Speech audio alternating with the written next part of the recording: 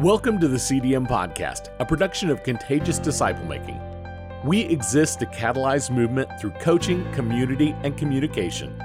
We created this podcast to help everyday Christians to become world-changing disciple makers.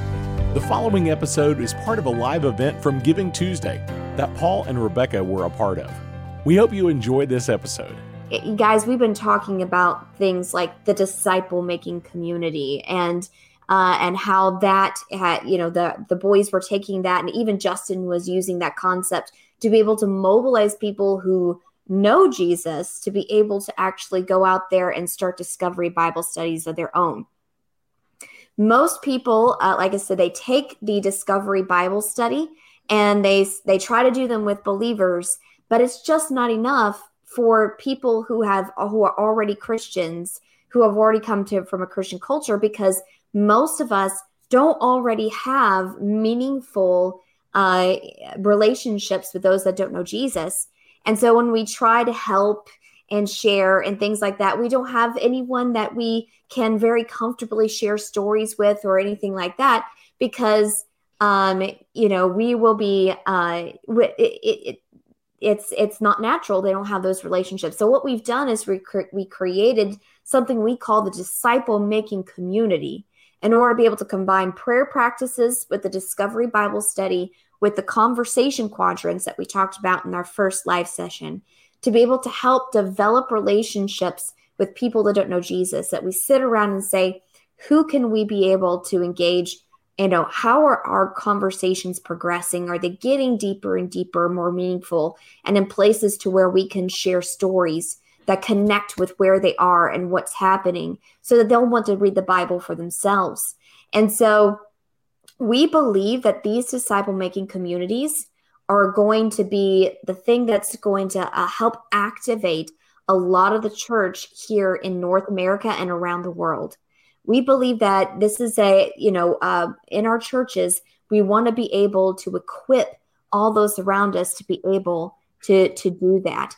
And so what we're doing is we're going to church and saying, listen, Legacy Church, we believe that we still have a role, a major role in seeing movement happen in our cities. That's something that makes us very different than a lot of other organizations, is that we believe that the Legacy Church can be a powerhouse and a catalyst for movement. And how we do that is we equip people to go out and make disciples during the week, and stop expecting it to happen solely within the walls of the church, and to go out there where they are and meet them. And so we help turn a lot of small groups into disciple-making communities where they pray together, they learn together, and then they engage people who don't know Jesus out in their communities and pray over them. And so real fast, right before we bring on our next people, we want to be able to show you our our whiteboard video on the disciple-making community, so that you can get a picture of what several of these people have started doing in and through their churches. Disciple making wasn't meant to be done alone. As disciple makers, we need a community who will join us in making disciples where we are. But many Christians often struggle to have meaningful interactions with people who don't know Jesus. They need more help in developing habits and how to live out the Great Commission and Great Commandments within their everyday life. That's where the disciple-making community comes in. What is a DMC? A DMC is a group of believers who practice daily habits that lead them to obey all God's commands and love their neighbors in such a way that it gives them opportunities to help others discover God through reading His Word for themselves. Why a DMC and not just a DBS? Believers need their own space to learn a new way of living the Christian life, while unbelievers need their own space to discover God. A DMC will be asked to make several commitments. A commitment to action-focused learning. A DMC focuses on personal change. Each meeting, DMC members determine their next steps in making disciples to be taken over the next 1 or 2 weeks. A commitment to prayer. Members pray daily with each other for challenges and their specific goals for making disciples. A commitment to engaging the lost. A DMC learns how to build relationships with unbelievers and have good conversations that lead them to start discovery Bible studies. A commitment to meeting needs in the community. DMC members help those in their communities around them each week. Loving neighbors opens hearts to having good conversations about God and the Bible. A commitment to positive accountability and celebration. A DMC creates a culture of growth by discussing the results of every commitment made from the previous meeting. They celebrate progress and troubleshoot problems with any issues that arise. What does a DMC meeting look like? A DMC meeting uses activity-based tools rather than educational material. Focusing on tools leads participants to take simple actions throughout the week and makes it easier for them to show others how to make disciples. DMC meeting is made up of 3 tools: the prayer calendar, Discovery Bible Study, and the conversation quadrants. Tool number 1, the prayer calendar. The prayer calendar guides members to call or text one person per day to pray with them. At the beginning of each meeting, members tell stories about how God is working through their prayer calendars. They celebrate answers to prayer and stories of showing care and concern. Tool number 2, Discovery Bible Study. Participants practice the same DBS process and scripture list they will use with their unbelieving friends. The DBS process itself will guide participants to help others, obey, and share the stories, which will help them take steps in reaching their coworkers, friends, and neighbors. Tool number 3, Conversation Quadrants. The conversation quadrants help Christians intentionally engage with unbelievers and share stories from the Bible with them naturally in everyday conversation. It teaches them how to pray specifically for deeper conversations that lead to DBS. It provides coaching and group learning opportunities to solve issues and generate ideas. Together, as we change daily habits, imagine the transformation that will happen not only within our own lives, but within the communities around us. Habits like praying together, spending time with and loving the lost, and sharing stories from the Bible will result in miraculous answers to prayer, improved communities, and multiplying Discovery Bible studies with unbelievers. As we work alongside each other, we will see families baptized, God's kingdom realized, and His will done right here in our own neighborhoods. So in our testimony with Justin earlier, and also with Ben and Kingsley, you heard them talk about simple habits, simple disciple-making habits, and that if we were to simply employ those simple disciple-making habits in our lives, then we would be able to see that these Discovery Bible studies started, that we'll be able to see transformation happen in our cities because we're reaching out and loving people and making a difference in those ways. And so simple habits of prayer that will allow us to be able to see, answers to prayer happen in and all around us. And so that's why we're going to, the power of just helping people walk along them and alongside them throughout the United States and North America and even the world, and say, how can not only you develop these disciple-making habits, but how can those around you and in your church develop these particular habits? And that's where these friends that are coming in here right now in this moment, that's where they've been, is that they've been taking these habits and helping people within their churches learn them and to start disciple-making communities as well to be able to see that happen. Yeah, as they're coming in, I just want to sit there and say, we believe strongly that the revival the church has been praying for oh so long will not come because we're hoping that it will happen, or even merely praying that it'll happen, although prayer and hope and faith are a part of it. Revival will come when disciple makers begin to implement and obey the commands of Jesus Christ within their everyday life. Not just the commands to not, steal and not kill and those kind of things, but the command to go and make disciples. The command to love Jesus as, with your heart, with all your soul, with all your mind and all of that. I mean, those are the things that we need to pay attention to, and that we need to see implemented in order to experience revival the way that we've all dreamed happen. So usually when we begin, and our friends are going to be helping us, that we usually begin by helping people mobilize prayer through a simple tool called the prayer calendar.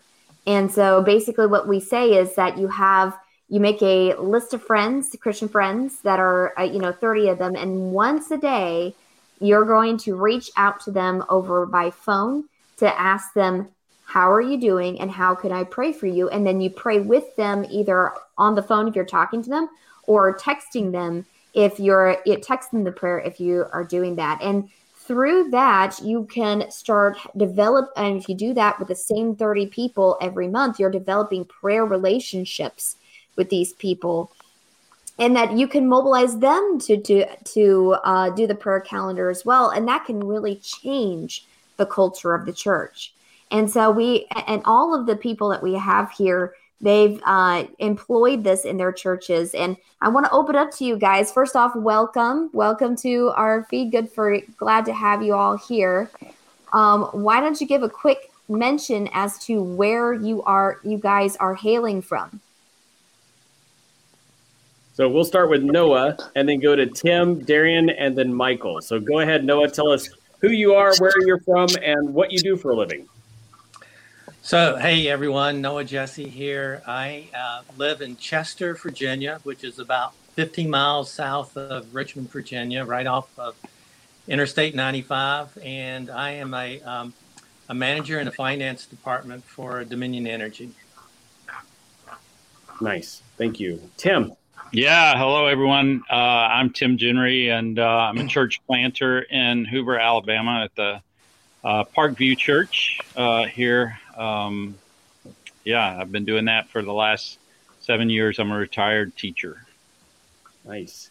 Darian. My name is Darian Bannock. I'm from Liberty, Texas. I'm from Cornerstone Church over here, and I'm a second grade teacher. Nice. And last but not least, Mikey D. Yes, I am also in Liberty, Texas. I'm the associate pastor at our church, Cornerstone Church, where we have been doing DMM for a few years now and really enjoying it. Awesome. So guys, give us a beginning shot, a snapshot of what it looked like for you guys, the effects upon you and your churches and the spiritual communities you have in implementing the prayer calendar. Give us a wave if you just want to jump in and let us know. So I'll start. Go ahead, Noah. So for me, I started actually the coaching relationship with Paul back in April of this year. And one of the first things he wanted me to do was start the prayer calendar myself, which I did. And then the next session that we had, he asked, okay, so now invite 2 others into the group. So I did that, invited our senior pastor at church where I attend, as well as our discipleship pastor. I invited them to join me in the prayer calendar. Started out, just told them, if you don't have all the names in mind for all 30 days, just start where you are, and it will come to you as time goes on. So we started there, and then as time moved on, we've added a couple other folks to the prayer calendar just through contacts. One of the things that I found was as I was praying for others, some folks would actually start to send a note back to me and say, hey, how can we pray for you? And I would share a prayer thought with them, but also then ask them, hey, would you like to join me on this prayer calendar that I'm doing and praying for others? And so it started to grow and expand, and it's actually started to get to a point where others are joining into the prayer calendar beyond my own invitation. But what it's really doing in the church is there is you can actually see the numbers of folks increasing in attendance now, and there is also just a really a very positive resonance in the body as well, which is just giving a really good feeling to church on Sunday mornings. You're having individuals who come up to you and say, hey, thank you for praying for me. We really appreciate that. And it's really cool to hear how God's answering a lot of the prayers as well. So it just took off. It's kind of crazy. So we have about 10 folks now that are participating in the prayer calendar. And it's probably covering the whole church body through that number of people who are participating in the prayer calendar. Awesome. Nice. And that's how it goes. It really does change the culture of a church. It makes them connected, and they see answers to prayer, and people connect that, and that faith grows. So who else? Michael or Tim. Yeah, Michael, you have a similar experience and everything. So we'd love to hear how you guys have implemented it there. Yeah, so we started out like Noah. When I started coaching with Paul, it was just started out with me, and then I began to multiply it out to people, and it's so ingrained in our church culture now. I don't even know how many people we have doing it. I get sometimes a text from people like, "Hey, I'm praying for you today. How can I pray for you?" Which is really cool. But yeah, we're seeing. I think for our church, we were a praying church before, but I think the prayer calendar helped us be very specific and intentional in praying for others. Mm-hmm. I think that helps so much, and we actually, as this began to multiply out to the church, we started seeing lots of answered prayers, which helped even multiply it even more, because people say, "Oh, this isn't just some little, checkbox we're doing. God's really listening, and we're really talking to God when we do this." And it started to affect other areas of the church, in the sense of we had a Facebook secret group where people would not really post prayers, but say, "Hey, could you pray for me?" And people might put praying or something. But as the prayer calendar began to cycle through the church, people quit just putting like the prayer emojis. They were actually posting prayers. And we have an app like CDM does, and just this plug, I think you should download the Contagious Disciple Making app. It's really helpful. Thanks, Mike. I'm not a paid actor either, by the way. No, you really should download it, because it's helpful. We know. It's super helpful. But in our app, we use that. We have and we have a prayer part of our app where people are. That thing goes off all hours of the night, of people in our church praying for each other, praying for people all over the world. And so the prayer calendar that started out with just me has now really fully infiltrated our church, and has helped us gauge prayer too. I would say that's a big thing. Sometimes you're wondering, well, how many people are actually praying?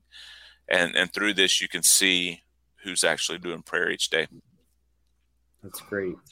Absolutely. And Michael, it just really, I remember us walking through that journey with you, and hearing how there's so many different answers to prayer that was coming up through that, and how that really started propelling your church even more into disciple making and things like that. So if anybody else, Tim or anybody else wants to be able to say something, how did this affect the culture of your church? Yeah, I think for us, and as a new church plant, we were just trying to build that culture. I couldn't say we have always been that, because we were new. But yeah, a lot of people had been a part of churches before where, prayer sounded the same every time you got up and prayed, and prayers were mainly public. And, you might say, "I'm going to pray for you," but there was no structure. So yeah, I think one of the big things I'll never forget, one of our members was one day explaining to her friend a little bit about our church. And since we're very much a DMM church, disciple making movement church, we do things a little differently. So her friend was asking, "So what does your pastor do? And she turned and looked at her and said, "He prays for us." So it brings this whole culture of this idea that, being on our knees for each other is a big part in it, and it really does. It's allowed our church to move from traditional to disciple making very smoothly. Absolutely. And so just right that, Tim, you can start seeing that being propelled towards, towards disciple making and engagement. Mm-hmm. Yeah, absolutely. Yeah. Our whole, that and engagement is where our church has really taken off as a result of that. People being out in their yards with a fire pit, or moving a trampoline to the front yard so kids will stop. And those ideas started coming to people, having block parties, those type things started coming to people as we were praying, and we're talking a fairly massive amount of people who we were not in contact with beforehand. So, yeah. Absolutely. Yeah. So as you guys have been implementing prayer, both you, Michael, and Tim, you've started talking about the change in the church culture and how it's now giving an on-ramp to disciple making. And I think that's absolutely phenomenal, and kind of how we've seen it. The scripture sits there and says to pray for the Lord to send workers into the harvest, and that word to send is the same as to thrust. It's the word that when it said that Jesus drove the demons out into the pigs, that he said to thrust them forcefully forth. And we see as we create that prayer culture, as we're engaging one another in prayer, we're watching people thrust forth into the harvest in ways maybe they didn't. And one of the quieter people on this call right now, I'm going to call out Darian. She's actually one of my heroes in terms of the way that she has been engaging the lost in her community. And I want to give a chance she's a member of Michael's church and down in Liberty. And I got a chance to go out there and to meet all of them. I guess it was the beginning of this year. My goodness, it seems like an age ago, and everything. But it was a great time hanging out. And Darian, could you tell us a little bit about how you started that Discovery Bible study at work? How did that happen? I mean, you walked right in and everybody's like, yes. And they opened the Bibles right away. They fell down speaking in tongues and they were completely transformed. I mean, that's kind of how it went, right? I'm going to unmute you. Here we go. No, that's not at all how it happened. No, not at all. Not at all. So tell us the real story of that. Well, actually, it was years of working there and communicating with these female coworkers, just not really knowing how to do anything, really. Until you came down and shared, I really didn't know how to do anything. But I remember the weekend after you came that I was going to go into work being intentional and being vulnerable and open, and just being like, okay, I'm going to do this. I'm going to go be a part of the Great Commission. I was very excited about it. And so I go into work and I know that I'm going to ask a certain question to just one of my coworkers. It was simply just asking her what she did this weekend, because I knew if I did that, she was going to ask me what I did this weekend. And that weekend is that we had the workshop with you. And that was my open door to talk about DBS with her.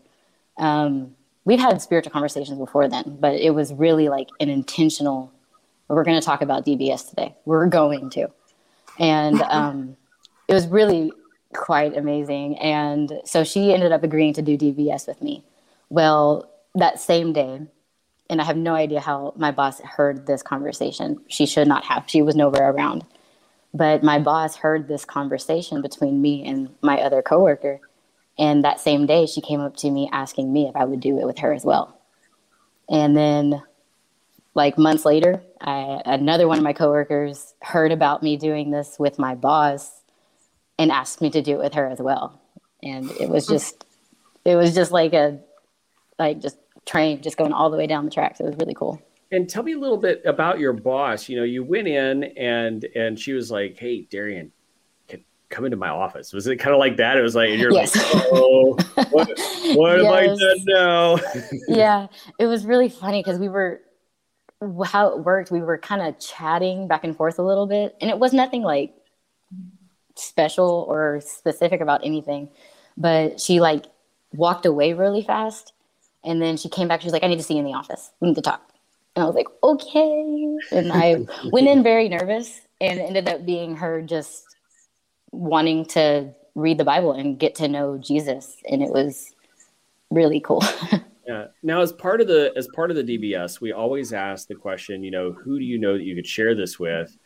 Who did she share with? It was like, you don't see her boss going around sharing the story with everyone in the office. So what ended up happening there? Well, it did not. That was not her. Or my coworkers were not who she wanted to share it with. She wanted to do it with her family. And then shortly after that, they started doing DBS together. She started doing it with her kids and her husband after. Nice. And was her husband kind of like, "Oh man, this DBS thing, this kind of stinks," or whatever? What was kind of his whole thought about DBS? Well, before they started doing it together, he would question her on why, like, she was doing it. But then she started sharing the stories with him, and he started to see a change in her, and he got really interested after a couple of weeks of just me and her doing it. And so then she started doing it with the kids, and he wanted to do it with them as well. So it was just, it was really neat. Go ahead, Rebecca. And Darren, I mean, this is all as a result of, you being now a part of this disciple making community. Paul came down to be able to really, the reason why he was doing that over there in Liberty was to be able to kind of thrust forward even more the idea of the disciple making community within inside of your church and really help bring parameters around that. How do you think that helped, you and the rest of the church be able to now take the things that God been working on your hearts on and thrust you forward? Well, it was definitely not DBS, and disciple making was definitely not like a new concept, because it was already coming from Pastor Michael. But even still, I didn't know what to do, even if I did have a heart that wanted to do it. And then when he came, it really put a fire in. I was like, oh, wait, it's way easier than I'm thinking. I can actually do this. And it puts a boldness in the church, in the disciple makers that are here. I've seen that a boldness comes from what we have here at Cornerstone, at least. I don't know if that answered your question.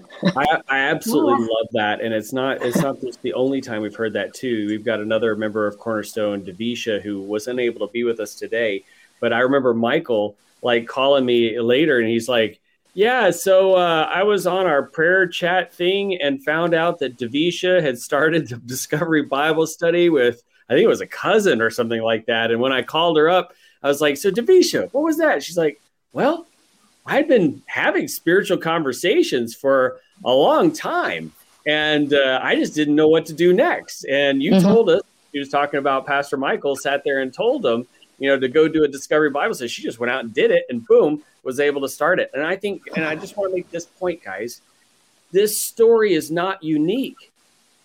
I think we got a lot of believers in churches who have been having conversations like Darian has for years, and Davisha and others, but they don't necessarily know the next step. Or the next step they know is invite them to church, and people are saying, no, they're not coming. And so what do you do when the next step of inviting them to church doesn't work, or it's not going to happen? Well, you do what Darian did, you did what Davisha did, and you sit there and you just invite them to read the Bible. And it's amazing to watch what God can do with just that moment of intentionality, with that little bit of fire. I like that. I saw a movie once that said you got to have 30 seconds of courage, and that's all you need. 30 seconds of courage and faith, you can move a mountain. And I think that's really cool. So in that, Michael and Darian, how has the disciple making community, the ongoing process of having disciple making communities, really helped your church now be on mission? Well, it really helps with intentionality. I think it's so easy for us, even still, we have to watch out to not fall into the trap of just going back into doing church the way we've always done it, or in our case, always having a heart to make disciples. We know that's what we're supposed to do, but how in the world do we do that? So our disciple making communities, when they're meeting together, they're praying for one another. They're really creating a culture of accountability that is coming from within themselves. So it's not just something that's coming from the pulpit. It's them holding each other accountable, talking about those stories, praying for one another. The conversation quadrants. It was phenomenal when we did the summer mission team and we had one big conversation quadrant up on the board to see all the people that were being engaged. Kind of just, it sent light bulbs off for people, because I think the other thing that has helped the DMC part of it, and particularly the conversation quadrants, is help seeing that, you're not just after some gospel presentation and that's your success. No, your success is that you're constantly engaging these folks that the Lord has led you to, whether they're friends or you met them in hobbies or whatever it is. But you see them move from meaningful conversation to spiritual to discovery. And I think it just helps us to stay intentional and continue doing what or being obedient to the scripture of making disciples. Yeah, absolutely. Absolutely. Now, I just want to open the floor. Anybody, does anybody want to comment kind of on that and kind of reflect on even your own journey or your church's journey in disciple making based on kind of what we've heard from Michael and Darian? I may call you out, Tim. Okay, so then I am going to call you out, Tim. There we go. Rebecca's like giving me the nod too. So talk to me, Tim, about your church and what the situation was when we met, and then what it is now, because it's very different now. Yeah, I think I would start out just by saying the other day, I think it was 2 Sundays ago, we were in our a group, and we were talking about our, why the change, and it was so phenomenal to hear. Every person in that group said, I could have a study with anybody at the drop of a hat. And that was not where we were. Our people we were not active disciple makers. We were a church plant that was, I like to say, we were planted backwards, planted without a plan. Let's just go send up a worship minister and a few people and see what happens, what sticks. So coming out of the teaching profession, you have to have outcomes and expectations and objectives, and it just didn't make sense to me. So once we started the discovery process, our church was struggling. We had what we called our Bible class time had shrunk to about 20% of our population showing up for Bible class. It was a lecture style format. People saw basically no use for it, in my opinion. And when we changed to disciple making communities or discovery Bible studies originally, that jumped to 97 to 100% attendance for those. So, I mean, just a massive change, because people realized, hey, there's something to being here. There is a purpose. We are a greater purpose. That accountability that Michael talked about is something that we saw that just jumped off the page. And now we've kind of shifted more towards disciple making communities. And yeah, so right there, I'm going to interrupt you real quick right there, but COVID hit. Yeah. And just like every pastor in the country. I mean, that's Michael, you guys are thinking of something new. Noah, I'm pretty sure your church is trying to figure out what to do. I mean, everyone was figuring out what to do. Your situation, because of this journey, had brought you to this point your solution was a little unique. Could you tell us about what you ended up doing? Yeah, we were meeting in a rented facility at a library, and they locked us out basically. And so our people just were not going to do Zoom. And fortunately, we have a mild enough climate in Alabama to go outdoors. So we went to a park pavilion and dropped sermons, decided we weren't going to do that anymore. We had singing and communion and discovery studies as our worship time. So it's a 2-hour time slot, and that's our Sunday worship. We have no rent.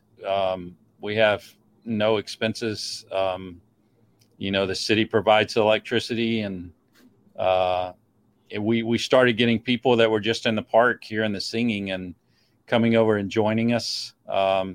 It was like low-hanging fruit. They would come over and join us, and if we could get them to stay for the discovery study, they stayed. They just didn't tend to leave after that because it was so interactive. Yeah. So imagine this, guys. You've got a park with kind of an awning type thing, and everybody meeting in that awning and, praying and worshiping God, but then breaking up into disciple-making communities. So they have prayer calendars, and they talk about their prayer calendars. They do a full discovery Bible study each time. They have an online database for their I will statements that anyone in the church can read and check in on each other's I will statements and how they're doing and hold each other accountable. And then they go through their conversation quadrants. Tim, what has been the effect on the church? Has it grown or has it shrunk? How has that been in terms of people both engaged and people who are there? Yeah, our side, we doubled during that time of COVID, and we're still growing. I had a list of family groups today, and if I'm right, we're at 30. I think we're 28 family Nice. groups, which is a massive growth for us because originally, before we went into disciple making, I don't think this church stood out. We were just like everyone else, kind of following a attractional satellite model, and this church stood out once we decided we were going to become disciple makers. So what we're hearing, guys, and I'm going to get Rebecca here on in just a second to comment and take us to our next place. But what we're hearing is the difference when we begin to take disciple-making movement principles and integrate it into the lives of our people and the lives of our church all together. It begins to change our church. We begin to see our average members, people like me, who can go out and do things. Me, Darianne, all of us, we can go out. We can start doing stuff. We see prayer calendars and them ministering to one another in between meetings, and as a result, the camaraderie and the community is closer together, and we start to see people coming back we might not have seen before, and we start to see people coming to know Jesus. So implementing movement principles in a church, you don't have to blow up your church. You implement the principles within your church, and it actually takes the church and makes it stronger and what Jesus intended it to be from the beginning. Rebecca. So guys, as we close this particular session, but I want to be able to say, like, if there are people right there, right now, out there watching you give this particular thing, what is the thing you really want to say to the people out there when it comes to your journey in this, when it comes to what they should do? What do you want to say to these people out there? I'll go with that. What I want to say is most church people I talk to really have the same desire. They want to see the kingdom come to their city, come to their place where they live. What I want to say to you is, how are you going to obey the Great Commission? What's it going to take for you and the other believers in your city to see the kingdom come. And it's going to be nothing short of a disciple-making movement. I met the CDM guys because I would read the book of Acts. Being a charismatic, that's our favorite book. But I would read the book of Acts and see, Jerusalem being turned upside down and persecution coming, and the disciples spreading out all over Judea and into the European, Southern European, Eastern European base, all that far, making disciples, seeing the kingdom of God spread and move. And I would get so frustrated because, we're praying, we're going after the Lord, we're doing everything we know to do, but we're not seeing the results of the book of Acts. You see people come and raise their hand. Yeah, I'm giving my life to Jesus, and I'm even going to join your church. Let me sign your letter, take your membership class, whatever you have. And then 6 weeks later, they're gone. And for me, I come from corporate America, so I'm always doing, A&Ds, which are like, performance analysis, and going, man, if I was in corporate America, I'd get fired in terms of making disciples because I can't see any sticking around. So when I begin to just take that approach, and I'm not suggesting people should be fired, I'm just saying, for me, I was wanting to see the same results that the book of Acts had, and implementing and learning about DMM and how to follow obedience-based discipleship has really just helped. It's helped me not be frustrated as a pastor.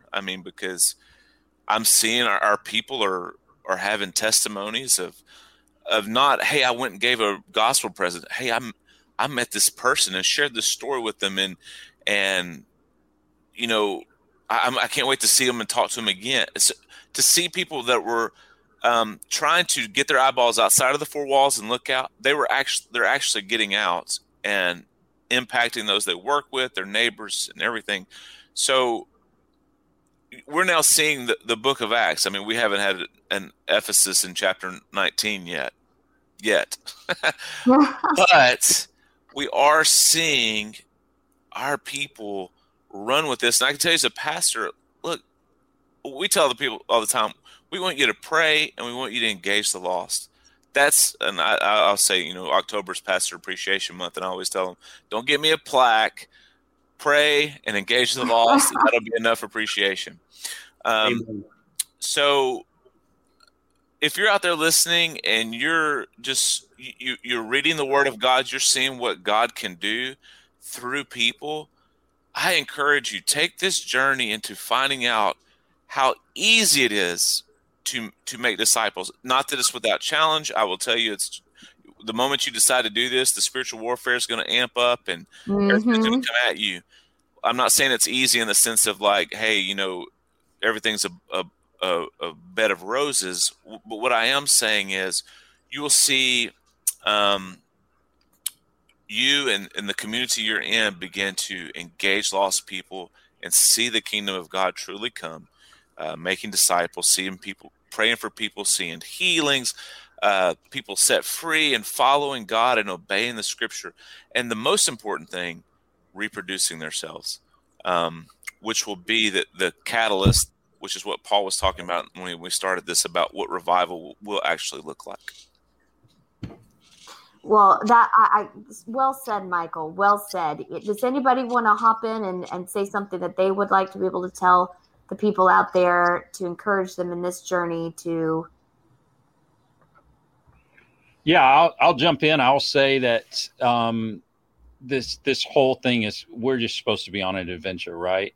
Jesus set up this very adventurous mission for us to be on, and it's about connecting with people who don't know him, and so each day it's like what have you got in store for me, and what is your plan, God? And so, coming out of the teaching coaching world, one of the things that I knew was that in tough stuff like this, you definitely need a coach. I could not do this. I could not do ministry without having Paul as my coach, or someone filling that role because I'm not natural, right? I had to learn what it took. And so in a tough environment where you're really struggling to win against a spiritual enemy, that's a great deceiver, a great liar. When Satan is in your face, you have to have a coach to help you. And so this has been key. And I think some people have mentioned the idea of process. What are my next steps? As a coach, you always want to know what my next steps are, and you guys have laid out. It is just so simple for me to explain this process to my church because there are next steps, and the next steps are not difficult in the fact of I can't remember them. The next steps are difficult in the fact that I'm up against a spiritual adversary. And so, yeah, we need each other. And so, just having those accountability things, I think that Michael also mentioned as a pastor, and coming back to being able to hold people accountable, but really to have them hold each other accountable and knowing their next steps.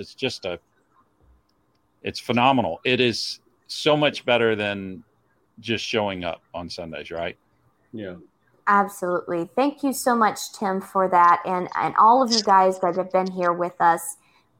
These are dear friends that have walked with us on journey. And you guys out there, we would not be able to walk along them with this journey without supporters like you. So remember to be supporting us during the Giving Tuesday today. But thank you so much, guys, for coming, and Darian as well. And we look forward to continue hearing more of your story as we go along. All right. So guys, those of you out there, what we're talking about is that we want to take churches and turn them into hubs for making disciples, hubs to train people and equip people and knowing how to be able to make disciples. And, we want to be able to shift that and be able to see that happen. In fact, we think that there are key cultural shifts that a church should do, and that as they go through these key cultural shifts as a disciple maker, as a church, they'll be able to see this church go from a traditional, everything comes in, people are consuming Christianity, and instead they're going out there and that they're loving their neighbors and they're making disciples. And the first one we believe in this key shift is the small group, that whether it's the overall church because it's small, like for instance in Tim's situation, or if it's a larger church and now you're talking about small groups, that you're using the disciple making community format in order to be able to help people learn disciple making, to be able to learn how to be able to develop relationships with the lost and pray together over those things. But the other two things that we say that can really shift a church into being disciple makers is having a celebration, a prayer and celebration for disciple making.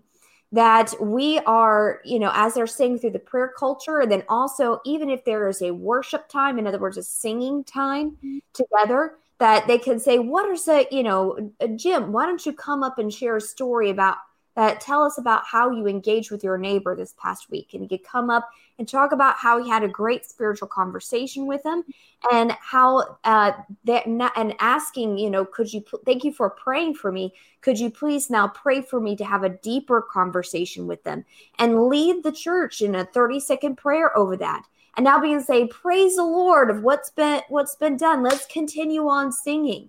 And that kind of constant telling of stories of what we're doing.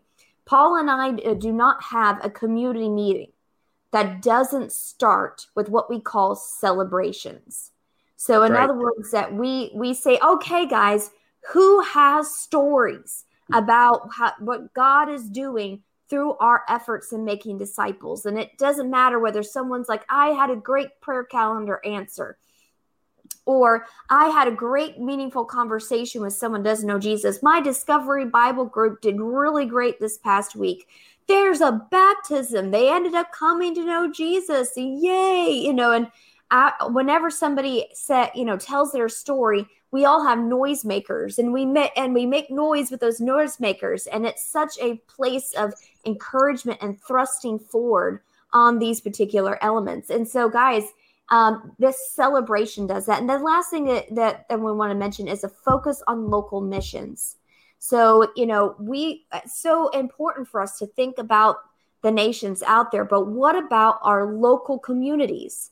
And so now the activities of the church are more focused in the community as opposed to inside the church building. It was like we were talking with Justin Mast earlier today. And when Kaya wanted to go and to be a part on mission, he's like, stay here.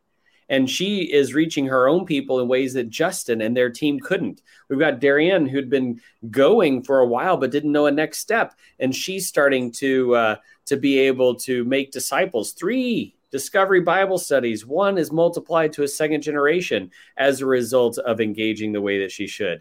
I mean, so this idea of seeing missions is not just something that you go to do, but something that inhabits you and inhabits your day is so crucial to changing a church. And as we do this, Rebecca and I believe as we walk through these processes together, we will see revival come to our churches because we'll be living out the Great Commission and Great Commandment. Not just the pastors, not just the leaders, not just the super Christians, but everyday ordinary people will know what to do and how to bring glory to God in their everyday life.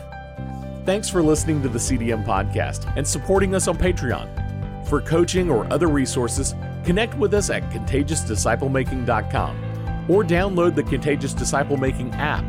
Join us in the journey of becoming world-changing disciple makers.